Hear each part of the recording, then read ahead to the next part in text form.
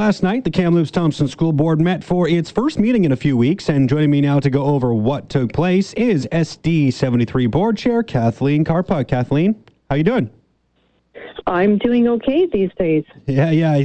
It's a little bit weird, I think, for everybody, and the school system is really, kind of flipped upside down right now. So I just wanted to start by kind of getting a lay of the land in terms of how you guys actually met last night, because obviously we're trying to keep people home and avoid having any sorts of gatherings. So how did you guys, with the school board, go about actually having your meeting yesterday?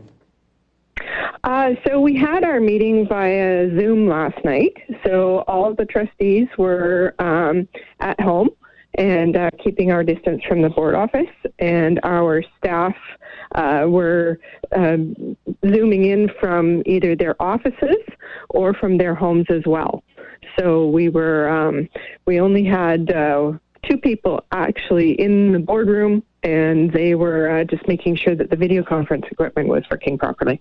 Yeah, it sounds like a bit of an odd meeting for you guys. I mean, just in terms of generally, I'm sure you're very used to sitting around one table together, and having to do that electronically would definitely be a little bit different. One of the things, of course, that was on the agenda last night and is probably going to be on the agenda for quite some time was the pandemic response report. There was Alison Cito put out the pandemic response requirements memo here. So maybe just to start, if I could kind of get a little bit of a summary from you about sort of how things are going when it comes to this pandemic response plan that has been put in place. I know the pandemic response team has been meeting very, very frequently. So just from a general standpoint, I mean, have you been happy with the response so far, and sort of what was discussed during this presentation last night? So we have a pandemic response team who's been meeting daily for several weeks now. In fact, ever since probably even prior to when schools were closed down for students, when we had the announcement that in-class sessions were going to be suspended, we've had our pandemic response team meeting daily since beginning of March, and they've been working on this tirelessly. And this is probably one of the more complicated issues we've ever had to deal with, in that things shift daily.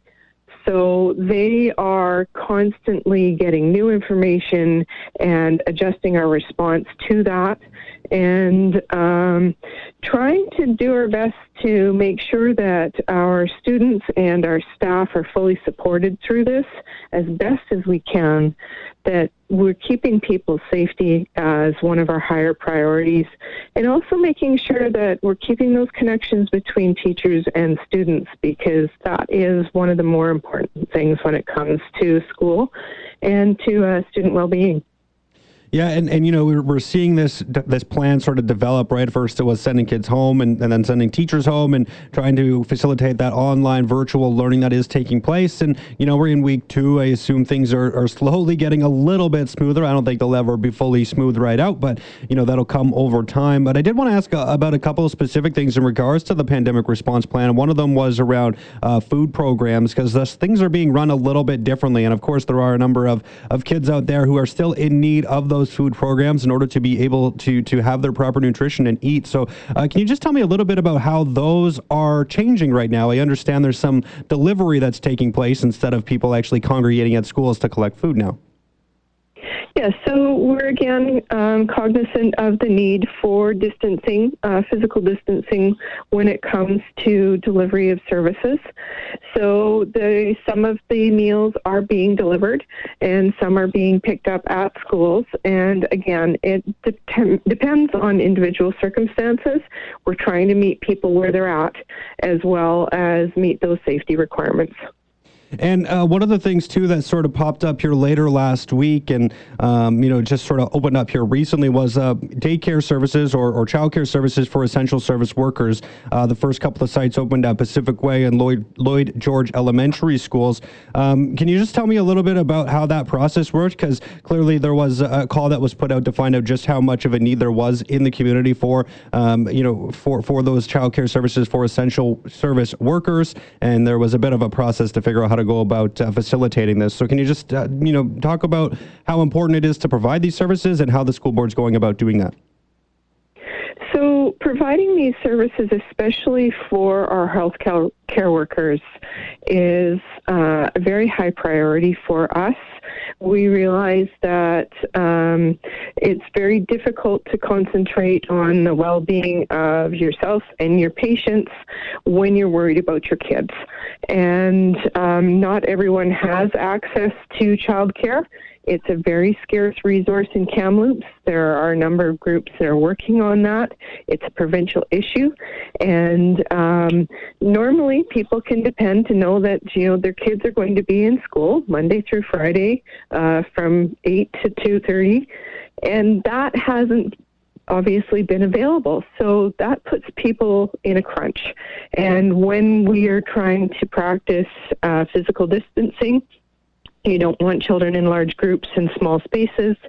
So again, that adds that level of stress to people. So concentrating on making sure that we sent out a survey to parents to find out who were going to be most affected amongst our emergency response people. So looking at healthcare workers and putting them at the highest priority so that we could get their needs met so that they can go to work and look after the rest of us. Perfect. And pretty much out of time here, Kathleen, but we haven't talked about anything else outside of COVID. So I just wanted to give you a chance here to talk about anything else that really took place at last night's meeting. Was there anything else on the agenda that you felt that people should know about? Anything else that you want to highlight while I have you on the line here? We did have the results from our special education audit that we went through, and I'm very pleased to say that we passed with flying colors. We were told that our record keeping is amazing, and a real shout out to our staff, because with the fire that happened this fall at Parkcrest, we did lose some files for some of our students there. We were able to recreate those files, and that was part of our success in passing our audit so well. And so just, again, kudos to our staff. They've been amazing in all of the different events that have happened this year. I have to say that this has not been a typical year for our district, and our staff have just shown what outstanding individuals they all are, from our administrators, our support workers, our teachers. They have pulled together so many times to make sure that our students and their fellow staff members are well looked after, and they're just amazing people. Great stuff, Kathleen. Well, thank you so much for taking the time to come on and speak with me. Always appreciate you joining me on the program, and we'll definitely do it again the next time the school board gets together for a meeting. So thank you so much for doing this. Thank you. Awesome. That was the chair of SD 73, Kathleen Karpuk.